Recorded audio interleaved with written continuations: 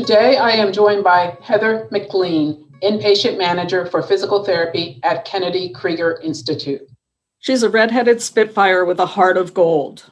I met Ellie in April 2018 when she was admitted to the Inpatient Rehabilitation Unit at the Kennedy Krieger Institute. She had come to us after having back-to-back orthopedic surgeries that were to correct the alignment of the bones in her legs and to keep her knees from constantly popping out of joint. Ellie has a severe form of Marfan syndrome and over her life has undergone many surgeries. The surgeries in 2018 were the first time that an inpatient rehabilitation admission was recommended for Ellie.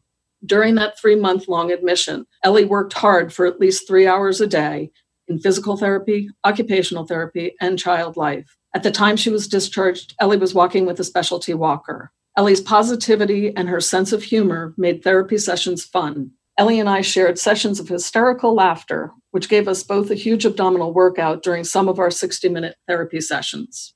Despite living 8 hours away, Ellie and her family have chosen to come to Baltimore for follow-up physical therapy services.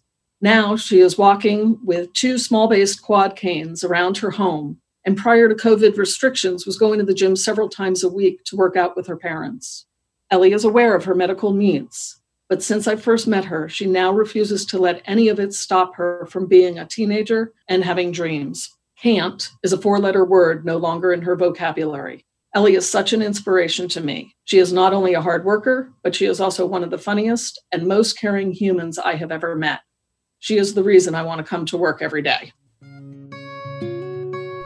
Inspiring Moments is produced for WYPR by Kennedy Krieger Institute. I'm Dr. Jacqueline Stone.